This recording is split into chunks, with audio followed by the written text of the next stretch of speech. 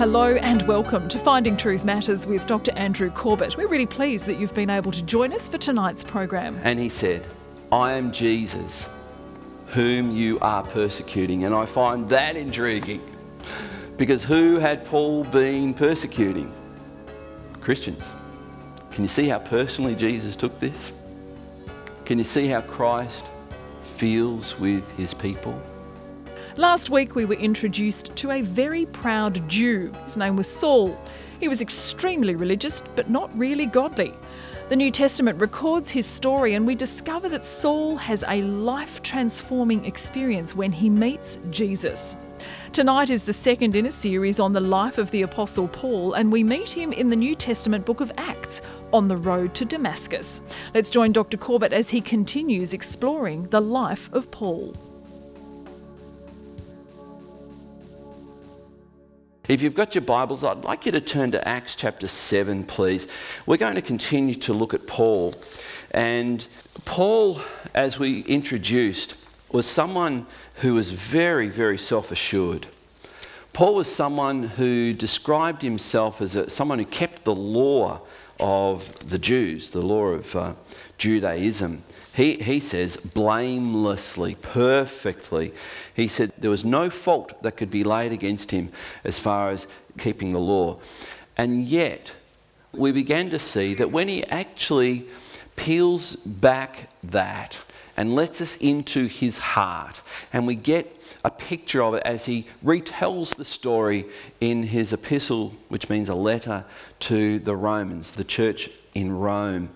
He says in chapter 7, and most scholars and commentators see this as Paul describing what he was going through before he came to Christ.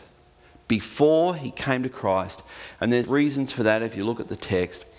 And in there he says, I am a wretched man. I am a wretched man. I am a man who deserves to die. I am a man who tries to do the right thing, but I just can't do the right thing. And you think, man, that's not what you were saying publicly. What you were saying publicly was that you were perfect, without blemish, without fault. You were saying you were a true Hebrew of a true Hebrew. You were presenting yourself as someone who was incredibly religious. And now you're letting us know, you're letting us into your heart, that that wasn't really the case. Behind the mask, behind the facade, which we're all pretty good at wearing, there was a deep emptiness and a deep ache that he reveals in Romans chapter 7. And so we saw that God was about to get a hold of his life, and as I share this with you these next few minutes, I want to share with you what that looks like, when that happened. So this, as we've seen, this is Paul on the road to Damascus. And it wasn't just the road to Damascus, it was the road to his destiny. And I believe that we all have a destiny. That is, God has a plan for our lives. God has a plan that many of us have an intuitive sense that we're on this planet for a reason.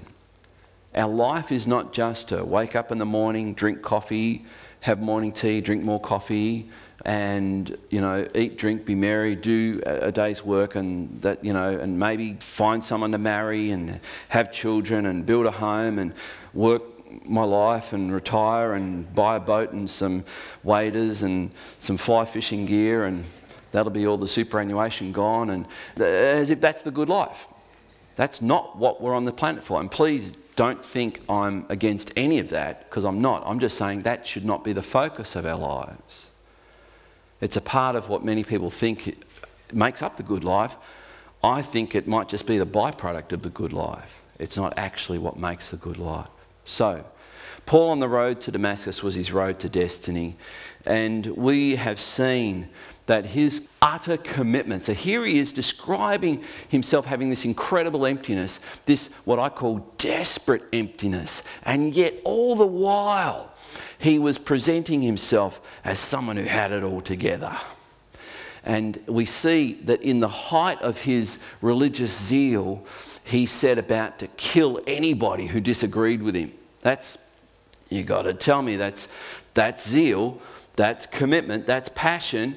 If you believe so much what you believe, you're prepared to kill for it.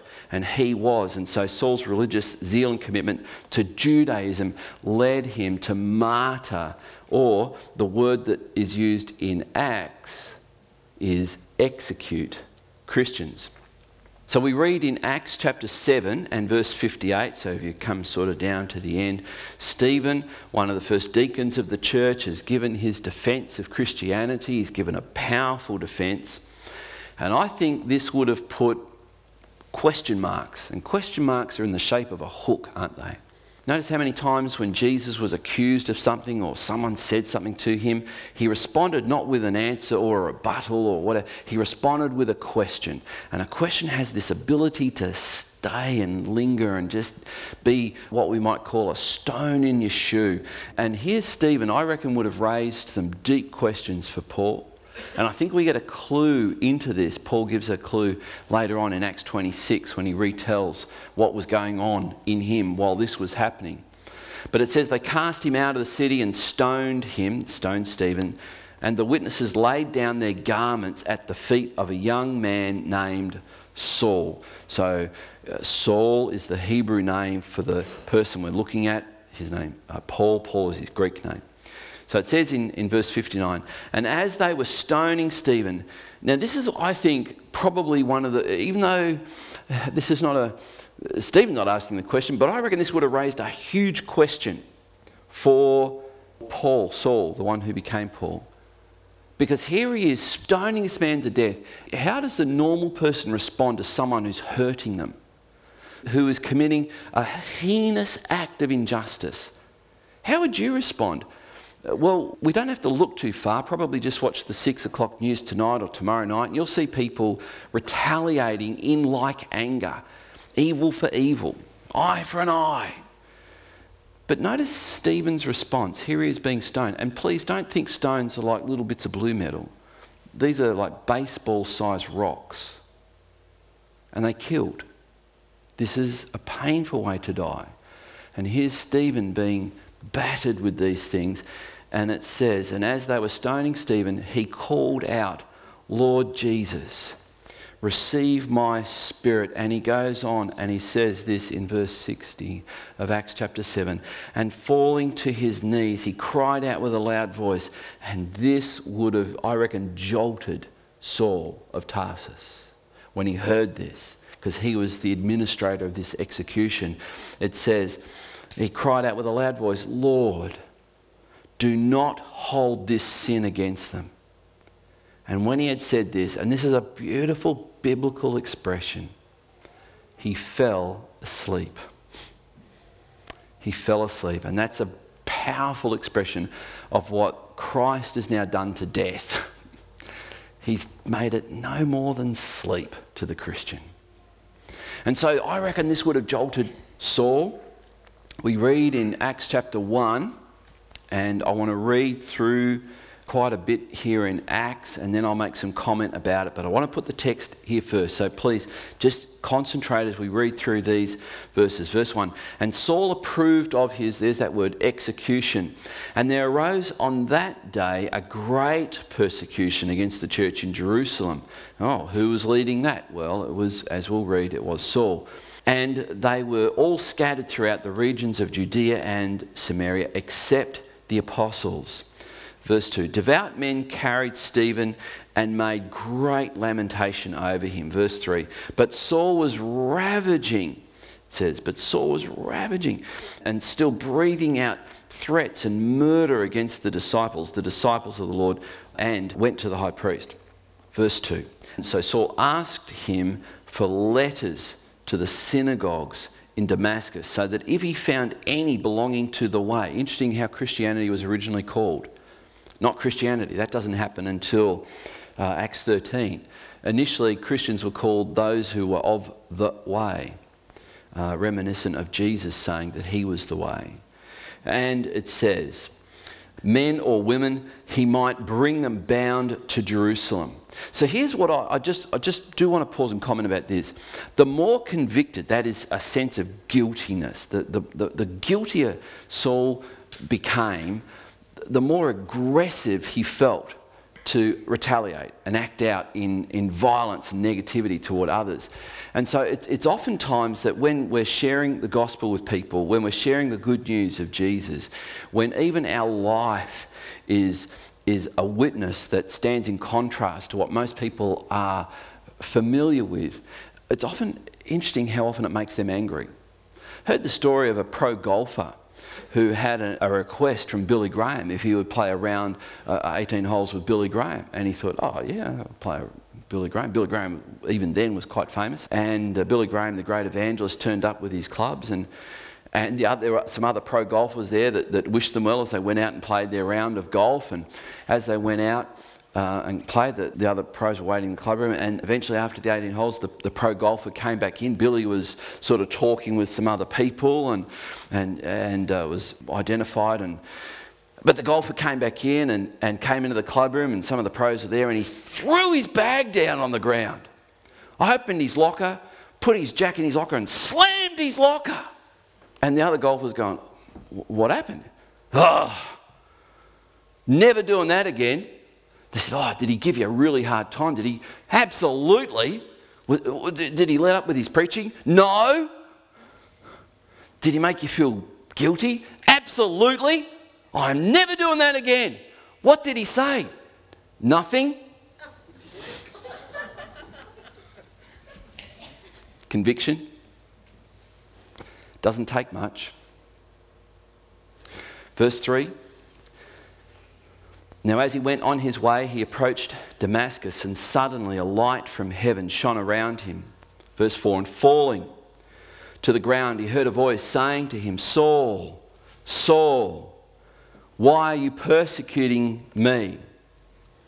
Oh, by the way, I should just recap on that one. This is told in Acts chapter 26, verse 14, this way.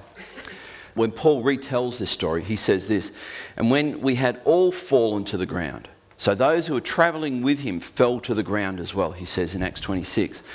I heard a voice saying to me in the Hebrew language, so we've got a little bit more detail here. Saul, Saul, why are you persecuting me? It is hard for you to kick against the goads. Now, this is odd, particularly if you don't know what a goad is. A goad is a long stick with a barb on it, like a hook. And bullock drivers would use it to drive the bullocks. And if they didn't go where they want, they got a fair whacking. And Christ is saying, I've been leading you and guiding you in a certain direction, and you are fighting against it, so I've got to whack you harder. And we read in this episode, and please, I don't want you to get the impression that Christ literally was whacking Saul. It's that pressure that was happening in his life. But whatever happened, as Saul experiences this bright light, he falls off his horse onto the ground. He got knocked off his horse. And so we go on and we read in verse 5, and he said, who are you, Lord? Which I just find intriguing, that he straight away, like, Lord. And he said, I am Jesus, whom you are persecuting. And I find that intriguing, because who had Paul been persecuting? Christians. Can you see how personally Jesus took this? Can you see how Christ feels with his people? You're persecuting me. If we today can get just a glimpse of how much Christ feels about his church, I don't mean the building, I mean the person on your left and your right, the person in front of you and behind you. If you realise the deep commitment that Christ sees that we have with each other, I reckon it would change your world. That when we use expressions like brother, if we could get that, I reckon that would rock your world.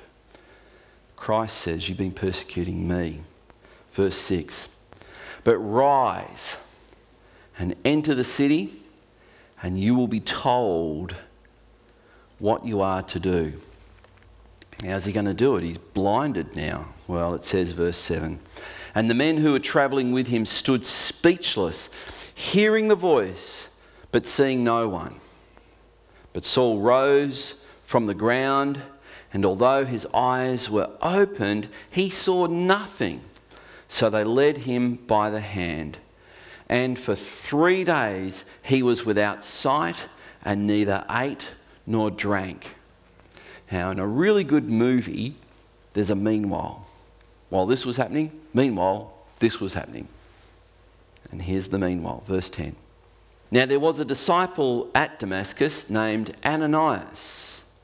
The Lord said to him in a vision, Ananias. And he said, here I am. Interesting, he only had to say it once. God's people who are attuned and ready to hear God don't need to be told twice. Ananias, yes, Lord. Saul gets knocked off his horse. Saul! Anyway, here I am, Lord. And the Lord said to him, rise and go to the street called Straight. And at the house of Judas, look for a man of Tarsus named Saul. For behold, he is praying. I do find this intriguing, and I'm tempted to share my intriguingness, isationizings with you at the moment, but I'm just going to move on to verse 12. But it says, and he has seen in a vision a man named Ananias come in and lay his hands on him so that he might regain his sight. Wow. And it says, verse 13, but Ananias answered, Lord, I have heard from many about this man, how much evil he has done to your saints at Jerusalem.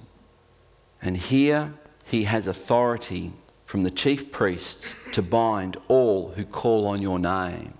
But the Lord said to him, to Ananias, go, for he is a chosen instrument of mine. There's that destiny. Hear that, destiny. Christ had a destiny for Saul, and I believe he has a destiny for you. There are some young people here who God has called not to live ordinary lives.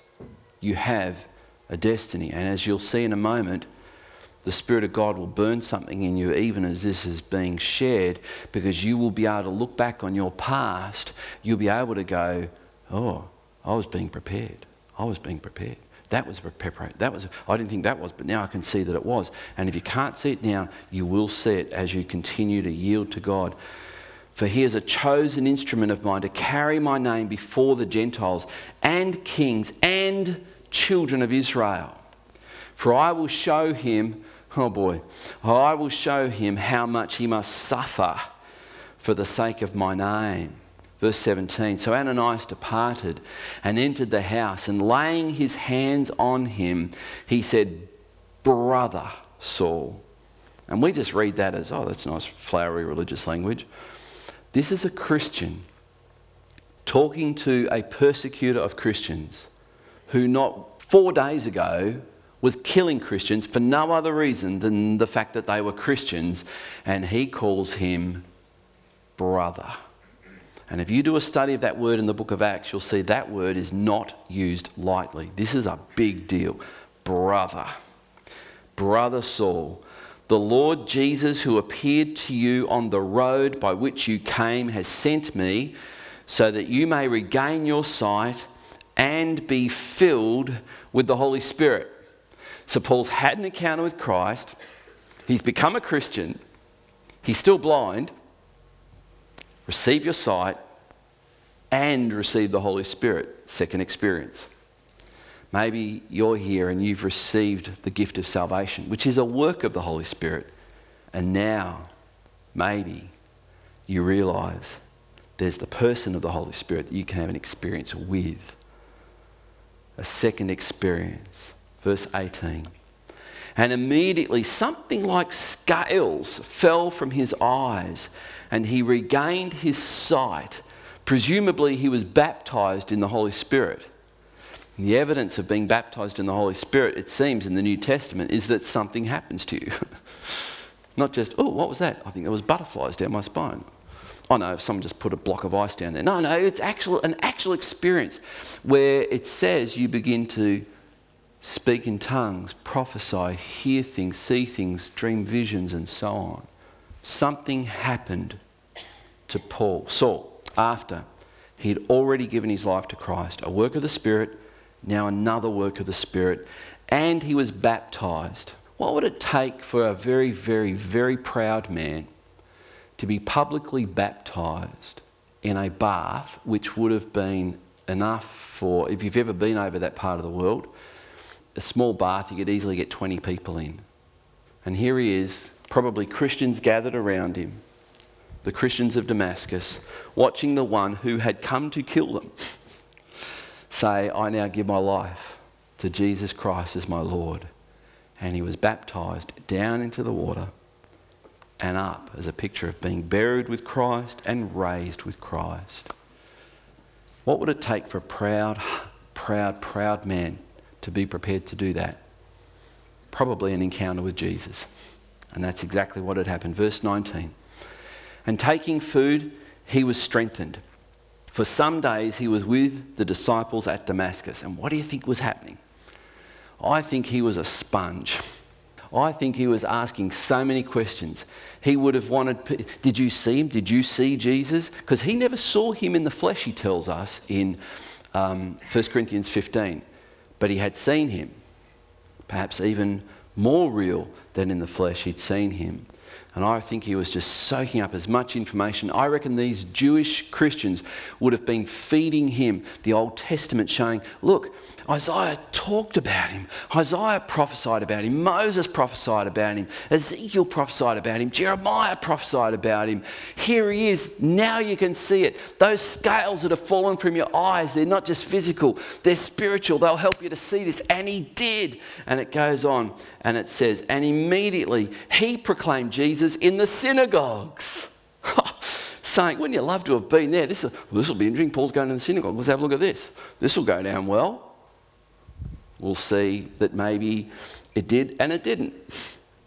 And it says where he went into the synagogue and he said, saying, Jesus, he is the Son of God, proclaiming Jesus in the synagogue. Verse 21, and all who heard him were amazed and said, hang on a minute. Isn't this the man who made havoc in Jerusalem of those who called upon this name, Jesus? And has he not come here for this purpose, to bring them bound before the chief priests? But Saul increased all the more in strength. The more he got criticised, the more he got shouted down, the more he got mocked, the louder he got. It's interesting, his arrogance wasn't quite fully baptised yet. It's an amazing thing that when someone gets saved, it's warts and all. And here we are, and it says, and Saul increased all the more in strength and confounded the Jews who lived in Damascus by proving that Jesus was the Christ. And here's my question as we now see this man who's had an amazing transformation. When did God begin this process of converting Saul? Anyone want to offer an idea? Jerry. When Saul was first born. Anyone want to offer another idea? Because I think that's pretty good. Is that what you were going to say, Annie? Before he was born. Oh, see, trump card, there it is. And you think Paul actually refers to this, of being predestined. In Ephesians 1, he talks about this, that God had set him up, and you think, why did God take so long? And you think, and I'm thinking, when Jesus knocked him off his horse on the road to Damascus, why didn't Jesus just preach to him? Why didn't Jesus just show him all those Old Testament scriptures? Why didn't Jesus do that? But here is a proud, proud man, and what do proud people really don't like? Being shown that you don't know anything and someone else does. Being shown that you're helpless and there are other people who can actually help you. And I think God set up Saul to receive this humbling. So Saul's preparation began well before Damascus. Well before. And if you think being prepared by the chief professor of religious law in Jerusalem, Gamaliel, all of that was a part of his preparation. All of it. Learning how to make tents, Part of his preparation. And I think here's the truth that we need to see in this story of Saul's conversion, is that God's preparation for conversion of anyone to Christ is often a process that's one step at a time. And sometimes we wish God would hurry up, don't we? I do. Oh, there are people I'm praying for. And God, I just have to stand back and worship him, because God uses things that surprise me at times. You may share your story in a compelling way with someone and hope that they go, that's where I'm at too. I need that. And then someone may come along who doesn't have half as good a story as you, who doesn't share it as well as you, they don't know where half the scriptures are. They share something that's pretty lame. That's a pride statement, by the way. And your friend gives their life to Christ. Because it's not really about us, it's about what the Holy Spirit is doing in someone's life, isn't it? And God uses us as instruments, and who knows how he's going to use us. But it's often one step at a time, one step at a time. Each of those steps to Damascus was Paul getting closer and closer to another step in his destiny. So here's the other thing. Remember, Ananias is told, tell Saul, this is what you're going to suffer now. Now that you're a Christian, that your suffering is going to begin. Oh, wow. How does that sound for a gospel message? What if I give the appeal in a moment, an appeal to people? I don't mean literally, I want to appeal. That's what preaching is. It's an appeal where I plead with you, please give your life to Christ. Because when you do, oh, by the way, when you do, it's going to cost you a lot. You're going to suffer a lot. You're going to experience all kinds of things that you're not going to like. Now, who's in? Thank you to those that put their hand up to encourage me. Because here's what we see also is that came at a great cost. And we also see that his conversion wasn't a done, finished deal at Damascus. I've kind of hinted at the fact that there was the arrogant Paul, now the arrogant Christian Paul. You ever seen an arrogant person come to Christ and they're still arrogant? Is there any arrogant people here who are still arrogant?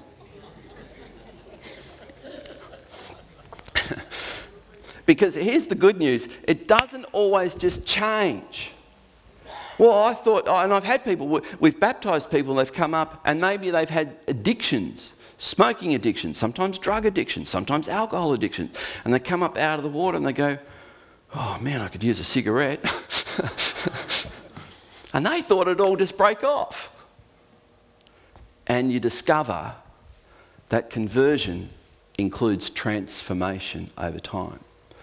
And we're going to see this. I don't want to jump too far ahead, but we see that Paul actually had a lot of issues.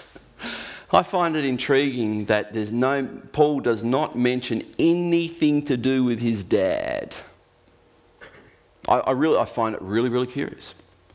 He's got a lot of opportunity to talk to his dad. He talks to Timothy as my son. And he could talk to him like this, Timothy, my son, when my dad was training, no, not a mention of his dad. Here's a guy who may have had a very disconnected relationship with his dad. Now, I'm not trying to do psych on this guy, but if I was, that's where it would go, because then I would say that would explain his typical dadlessness personality. And if you've ever seen a dadlessness personality type, you'll see they're often very angry or depressed. It's a fine line, angry, depressed. Really angry, really depressed. Because we are created to have the influence of a dad. That's all we have time for tonight, but you can order the full-length version of this presentation on CD, audio or premium download by going to findingtruthmatters.org and selecting Paul Part 2 from our online store. As we've heard tonight, Saul's conversion began a transformation that would continue for his lifetime. We also, when we meet Jesus, are transformed, but we certainly don't become perfect in that moment. Our transformation continues throughout our lifetime. More from Dr. Corbett next week. Dr. Corbett is pastor of Legana Christian Church and president of ICI Theological College Australia. We look forward to joining you again at the same time next week for another Finding Truth Matters.